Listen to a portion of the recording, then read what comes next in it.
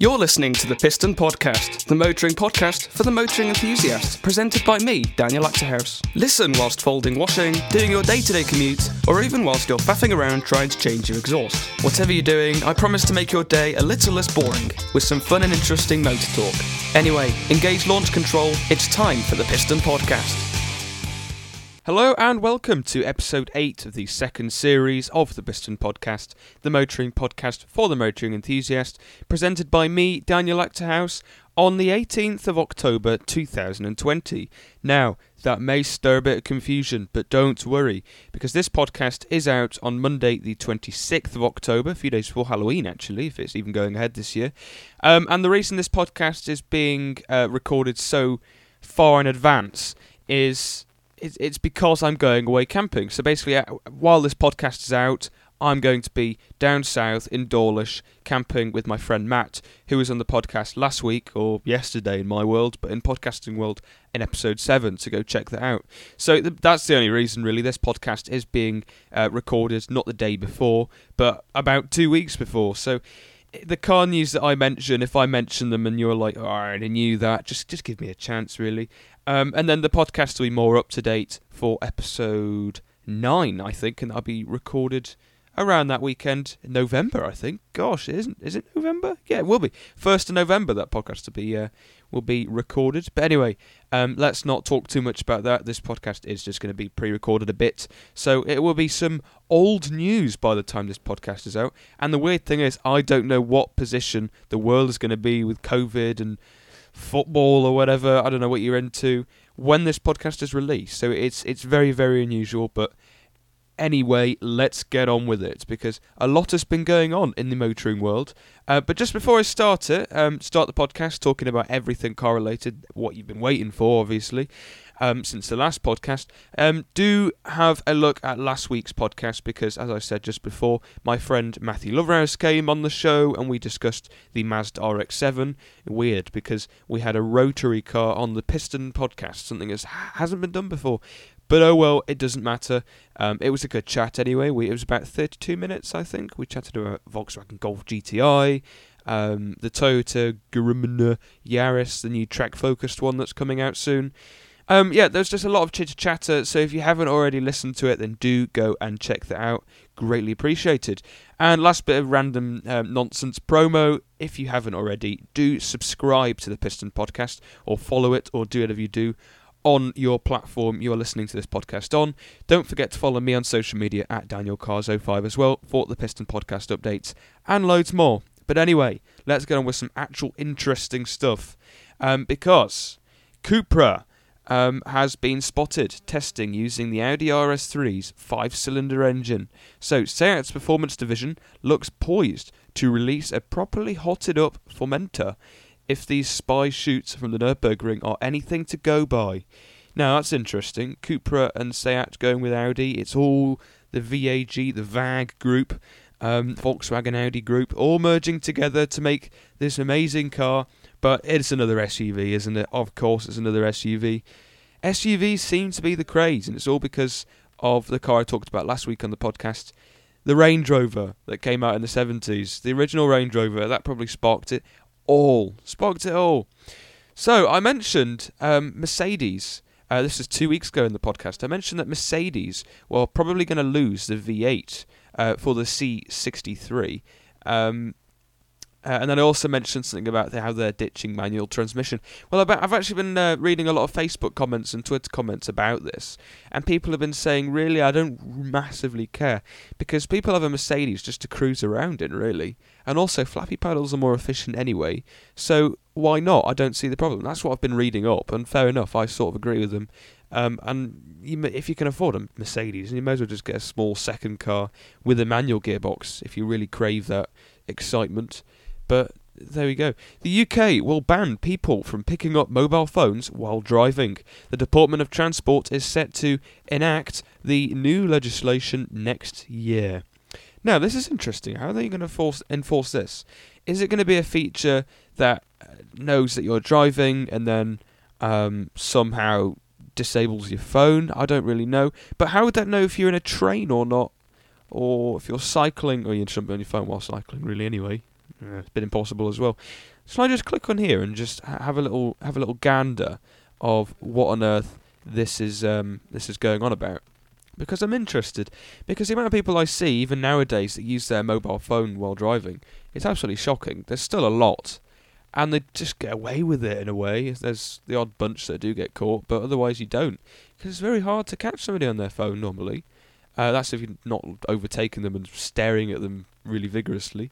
Let's have a look. It says, we can all agree as reasonable people that driving and using the mobile phone at the same time poses a large risk to the security of public roads. And for that reason, from next year it will be illegal to even pick up the phone if you're driving a vehicle. Does that mean even moving it away from a milkshake that's just spilled? I don't really know. Is it going to be like glued to the floor? It will still be legal, however, to use hands-free devices under the new law. Previously, there were calls to ban that kind of function. Whoever made those calls probably had no more than 3 brain cells, but the ministers rejected those calls. That's quite funny. So there are even hands-free calls, Bluetooth and using your earphones, whether they're thinking of banning that too. That's unusual, because what is the difference of talking to somebody on the phone hands-free than talking to one of your passengers? That's what I think. I think that's just a bit OTT.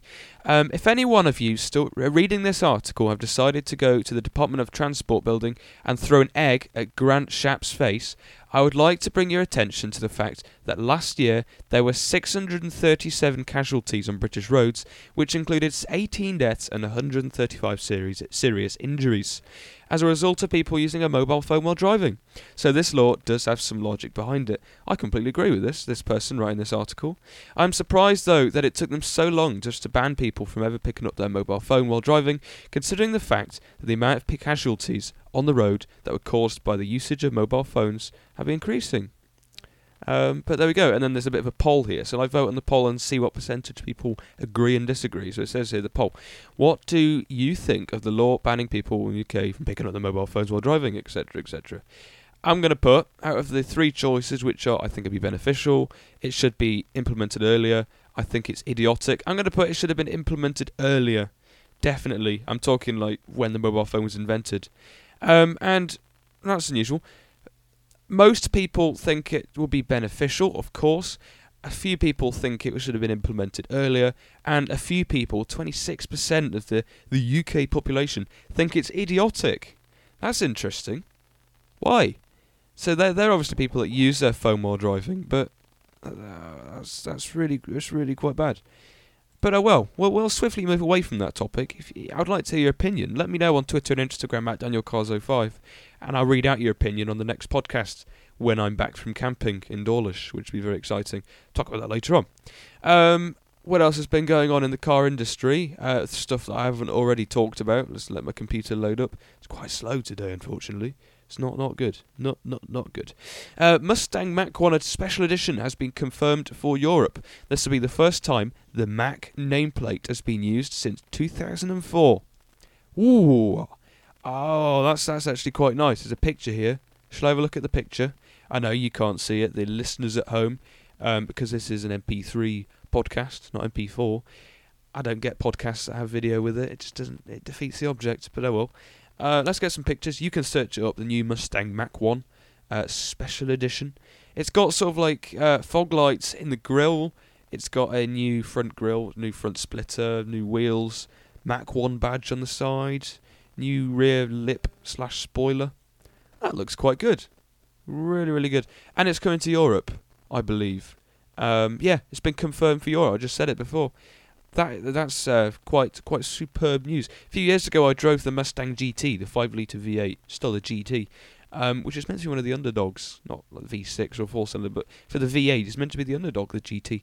But I was so impressed. You feel so cool driving a Mustang. Any car with Mustang written on the back of it, you instantly feel so privileged. So privileged. So yeah, that's really good. Let's. By the way, this new Ford Mustang Mach-1 is about to completely outprice the Shelby GT350. Wow. That's very, very crazy. And it says here, it still won't be cheap though. Oh, I can imagine. It's definitely not going to be cheap. But anyway, Tesla Model 3 gets increased range, design changes. So, The changes include new wheels, increased range, and other minor updates. That's interesting. Tesla are on a roll at the moment. I'm sure you've seen that they've made new motors for the Model S and the other cars that can do like sub 2 second 0 to 60 figures. It's absolutely wicked. It really is crazy. But oh well, it's actually quite exciting, isn't it? The future is very exciting. And I think 2 weeks ago on the podcast, yes, I reviewed the Volkswagen ID3. So if you haven't already, do go check that out, because the Piston Podcast welcomes not only rotaries, but electric cars too, because why not? Why not? Anyway, let's just get on with some piston discussion. Away from car news for now, let's do a bit of piston discussion. Now, I want to talk about the new Honda Jazz. Now, I know you're going to be like, oh no, Daniel, what are you doing? But, right, just listen to me on this, hear me out. I've seen about 3 new Honda Jazzes, and they've been 70 plates. And I look at them and I honestly think that's actually a really good looking car. Now, bless Honda, because when they made the Jazz back in the day, it was aimed towards the teenage market, 17, 18, 19, 20-year-olds. Didn't work out though, because all of the grannies seemed to get hold of them. But this new one actually looks really good. And it'll be reliable as well, because it's a Honda. Of course, it's inevitable.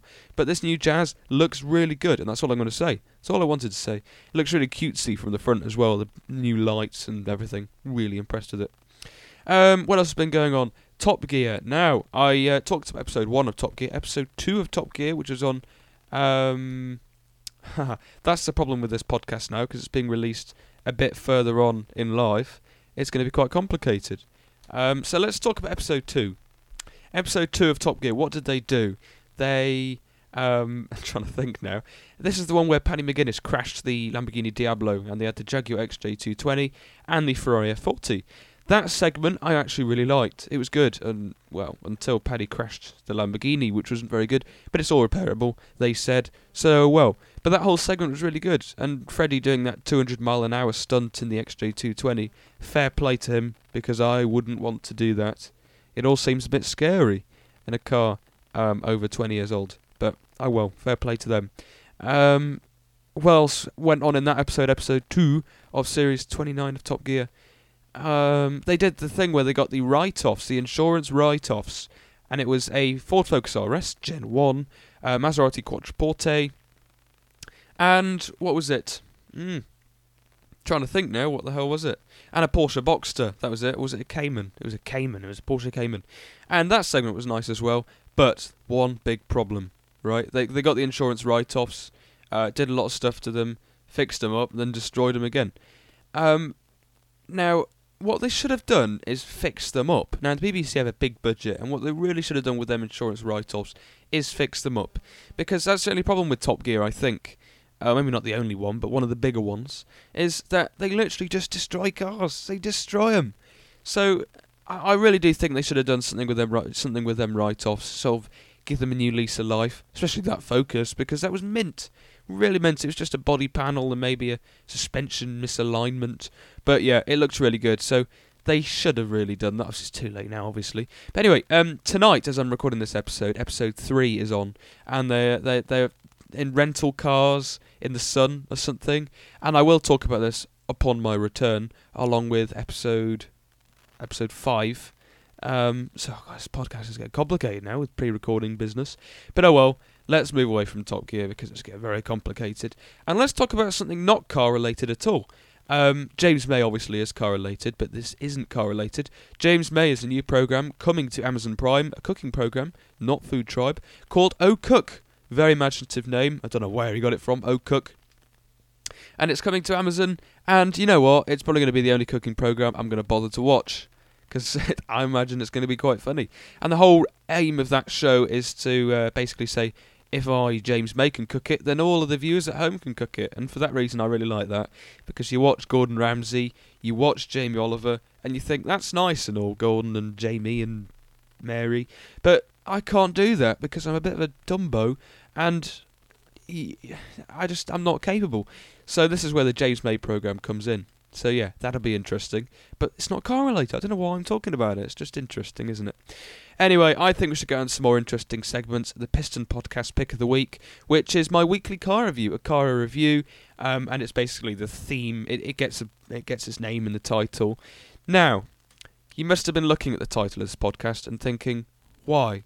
And in fact, if you probably saw it, you probably wouldn't click on it. But I'm doing it as a bit of a test to see how many people would actually click on it with this title and with the car I'm reviewing. Now, I think it's actually the slowest car and the smallest engine car I've ever had on the Piston podcast. I think it is. It's the slowest car I've ever had on the podcast. The car after this was probably the Rover City Rover, which I reviewed in Series 1 with the guest Noel Huggett, a lovely guy. We had a lovely chat. So go have a listen to that podcast. Greatly recommended. It was an hour long. Just couldn't stop talking. Very interesting. But we reviewed the Rover City Rover because he works in the motor trade, and he spent a lot of time with the City Rover and Rovers in general, so we reviewed that. Now, people say, I couldn't have beaten that. I couldn't have chosen a worse car. Let's see. Because the car I'm going to be reviewing this week, a lot of people hate. And yet I and a few other people on Twitter, the weird people, absolutely adore this car. Yes, it is the Daewoo Matiz. Yep, it's the Daewoo Matiz. I know. I'm absolutely bonkers. Just before I get started with this review, I have done an article on the Daewoo Matiz, and it's the actual story about how the Matiz came to Earth. And it's all it includes all of the concepts back in the 90s by Giorgetto Giugiaro, the designer of the BMW M1 and some other cars. So it's actually a very interesting article. I recommend you go check that out. It'll be on my Twitter somewhere. You can scroll back and find it, or go on my Instagram and have a look at the Drive Tribe highlight. I don't really know. It's difficult to promote articles on a podcast. Just go to drivetribe.com and search up Daniel's Tribe, or just the story of the Daewoo Matiz, and it'll pop up. Have a read. Let me know what you think. It must have been good because Tim Rodey promoted it to the homepage. So there we go. Now, the Daewoo Matiz costed new just over £5,500, depending on which trim level you got. There was an SE and an SE Plus. The SE Plus being the higher up version, getting alloy rims, alloy wheels, rear spoiler, and a few other bits and bobs, a bit more speakers, just a bit more supreme, although the SE was cool as well. Now, though, they cost a dismal £300, or maybe even less. I mean, I've seen one on eBay, and it's done like 50,000 miles, which is low, but it's for sale for £500, and it hasn't sold, and I'm like, no wonder. Nobody wants a Matiz for £500. It's too expensive, really is. Realistically, you want to pay about £200-300, maybe even £400 at a push, but it's got to be very good condition. The engine is the highlight of this car, I think. It's a 0.8 litre 3-cylinder engine. Yes, it is absolutely tiny. I think 700 and something cc. 3-cylinder? I love 3-cylinders. They sound like old V6s. Producing, are you ready? It is 50 brake horsepower. Wow. That is a powerful beast. It really is. And 50 brake horsepower is at the front wheels. It's front wheel drive, which means more fun. It has a 5-speed manual gearbox, which is just mechanical. There's nothing special about it. It's a bit vague, a bit naff. But, oh well, doesn't really matter. Torque, coincidentally, is 69 Newton meters of torque. MPG, around 54 MPG, but it depends. The small engine is actually quite economical, as long as you're not on the motorway, because it's strained, because its top speed is just 89 miles per hour. But if you're going through town, you can probably push 60 if you're a good driver, or maybe even more. They're very, very economical engines, to be honest. They're very, very good. 0 to 60 is in 17 seconds. Wow. I do wonder where my life went wrong, actually, because I've reviewed the 911 Turbo S that does it in like 2.5 seconds. But yeah, this does it in 17 seconds. But regardless, it's quicker than a Citroen 2CV, which may be coming up in the podcast in the future. Bit of a clue. It weighs just 775 kilograms, which is a car lighter than our Fiat Panda 100 HP, actually, so that's very, very light.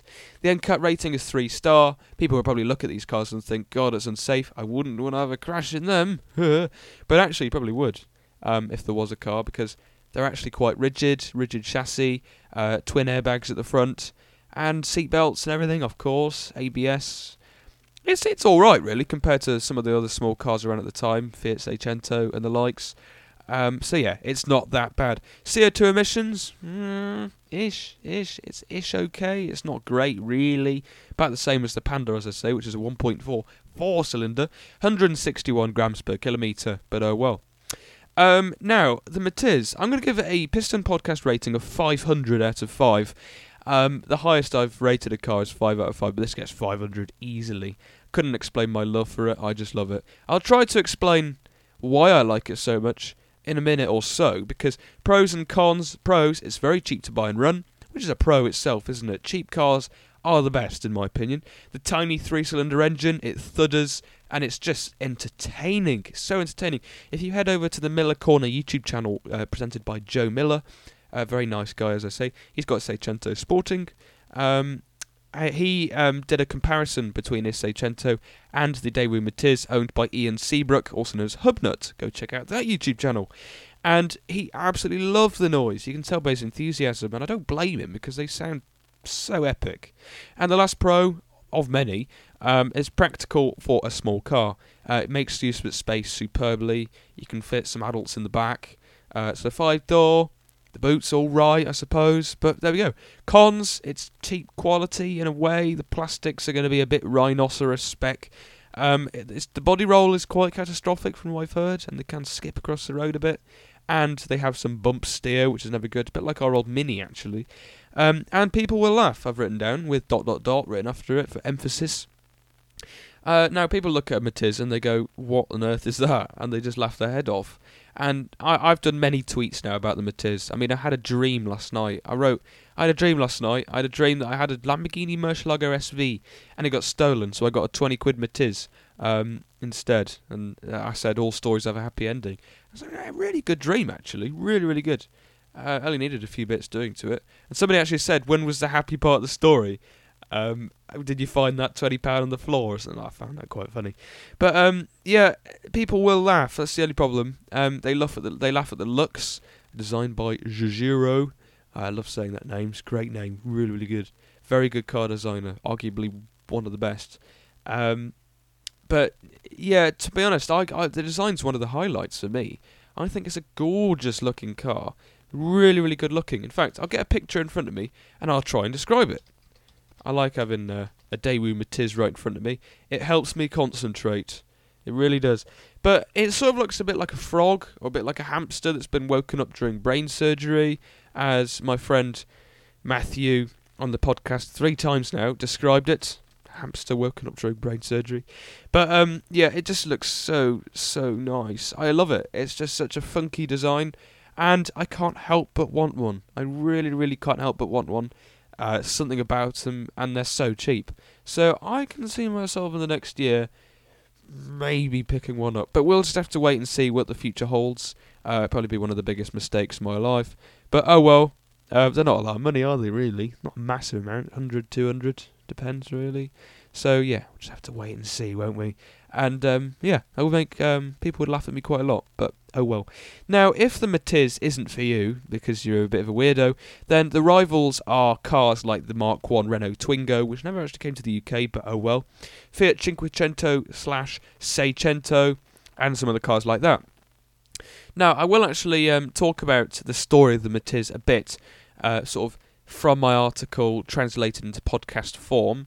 I can actually read my article out to you, actually, the first few paragraphs, because I did it quite in detail. I can recommend you go have a read, because it's quite down to earth and factual, and people actually liked it, and the comments were interesting. Some people said, actually, I don't mind this car, and some people said, Daniel, you must be on drugs. No, I'm not. I honestly think it's a fantastic car, but there we go. So I've written, the Daewoo Matiz landed from space in the late 90s. It certainly didn't have an easy arrival. Over 20 years on, is it a good buy? That is the question. So I said, the striking 90s design was drawn up by one of the best car designers of the planet, Giorgetto Giugiaro. Giorgetto was named Car Designer of the Decade in 1999 and was inducted into the Automotive Hall of Fame in 2002. He designed many cars, some of them being the BMW M1, Lotus Esprit S1, gorgeous, Volkswagen Golf, and even the DMC DeLorean. It's safe to say that he designed some fairly spectacular cars, one of them being the Matiz. Now let's get back to the story. The concept was called the ID Cinquecento, so it's meant to be for Fiat, and was unveiled at the 1992 Turin Motor Show. The 3-door concept was finished in white and sported golden wheels, a sliding roof, and a funky interior. It was certainly a looker, I said. A year later, at the Bologna Motor Show, Giorgetto came back with the Lucciola concept. there were a few changes that would eventually make their way onto the Matiz we all know and love, sort of, in brackets. One of the most fascinating things about the Lukyota, however you pronounce it, concept was that it was powered by a hybrid system, a 2-cylinder diesel engine placed at the front, assisted by 2 electric motors at the rear. The car would be capable of 80 kilometres running EV only. Now, if that went into production, that would have been a very interesting car. But it didn't, because sadly the Italians at Fiat were too interested in pizza and pasta, so decided to reject Giugiaro's exquisite designs, difficult to say these words, Giugiaro and exquisite next to each other, opting for a rather dull design by Polish auto manufacturer FSM. This was their take on the new Fiat motor car. Yeah, not as imaginative, and this would be the Cinquecento, famously known from the In-Betweeners TV programme. Thankfully, there was a Korean company by the name of Daewoo looking to make a new city car. They entered the UK motoring industry in the mid-90s, making sedans. However, sedans were not what the UK needed at the time. What they needed were small cars, lovely, eco-friendly small cars. Hallelujah. Daewoo brought the original design of Giugiaro and named it the Matiz. The Matiz journey would finally commence into production, but not for long. Daewoo would soon go bankrupt in 2001 and would be sold to General Motors for the Korean market. So, the first generation Matiz, the M100, soon would only be in production for a few years. Blah, blah, blah, blah, blah. And then I go on forever. And go have a read of the rest of it, because it's a good article, very proud of it, and it's a fantastic car, really good. Now, if you don't believe me, then do check out Miller Corner's YouTube video, as I said, and head over to Hubnut on YouTube, because he has one called Myrtle. He bought it new in 1999, sold it, and rebought it in 2018. What's not to like about that story? It's just gorgeous. I'm talking about it now, and I'm getting so hyped up. I know people are not going to respond well to this podcast, but it's going to be one of my favourites. Undoubtedly, it's just such a good car. Anyway, if the Matiz isn't for you and you want something newer but still city focused, then I'm going to give you a top 10 list of the best city cars currently, now in 2020, on sale. And kicking off at number 10 is the Dacia Sandero, good news. At number 9 is the Fiat 500. At number 8 is the Fiat Panda, woohoo. At number 7 is the Seat Mii Electric. At number 6 is the Toyota Aygo. At number 5 is the Skoda Citigo EIV. At number 4 is the Volkswagen Up! At number 3 is the Kia Picanto. At number 2 is the Suzuki Ignis. At number 1 is the Hyundai i10. Hyundai i10, the new one's great looking car, really good. No Matiz on this list. Not impressed, auto car, for your lists. But there we go, as I said, just if you have the money, just get a Matiz. Honestly, they're dreamy. And I know this is going to be a bit of a love fantasy podcast, but regular listeners will know that I've been counting the days for me to unleash myself and review this car, because I've had cars before this car that I've had to review, like the Bentley Continental GT and some of the various cars, NLC 10S, blah blah blah, fast cars. But these are interesting cars, and the cars that we all love sometimes, some people, the elite people anyway. But yeah, you have one of these cars, you're going to want somewhere to drive it. So it's time for My Way or Highway, a segment where I talk about a road. That's you can take my way, that road I talk about, or you can bog off and take the highway. That is the quote I say each week. And this week, My Way or Highway is the A470, located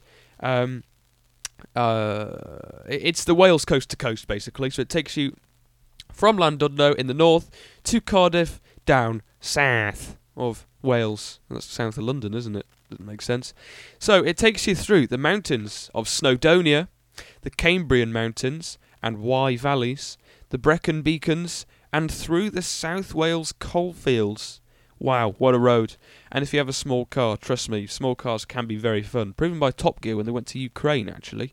They admitted that they probably have as much fun in one of them than they do in a low-down sports car. Especially James May, he thinks that a lot. Now, I've always had a thing for small cars. I think they're so fantastic. What is not to like about them, really? They're cheap, they're fun, and most of all, they sort of become a friend. And I just think they're fantastic, really. Small cars. Cars like the Matiz, cars like the Panda, cars like the Twingo.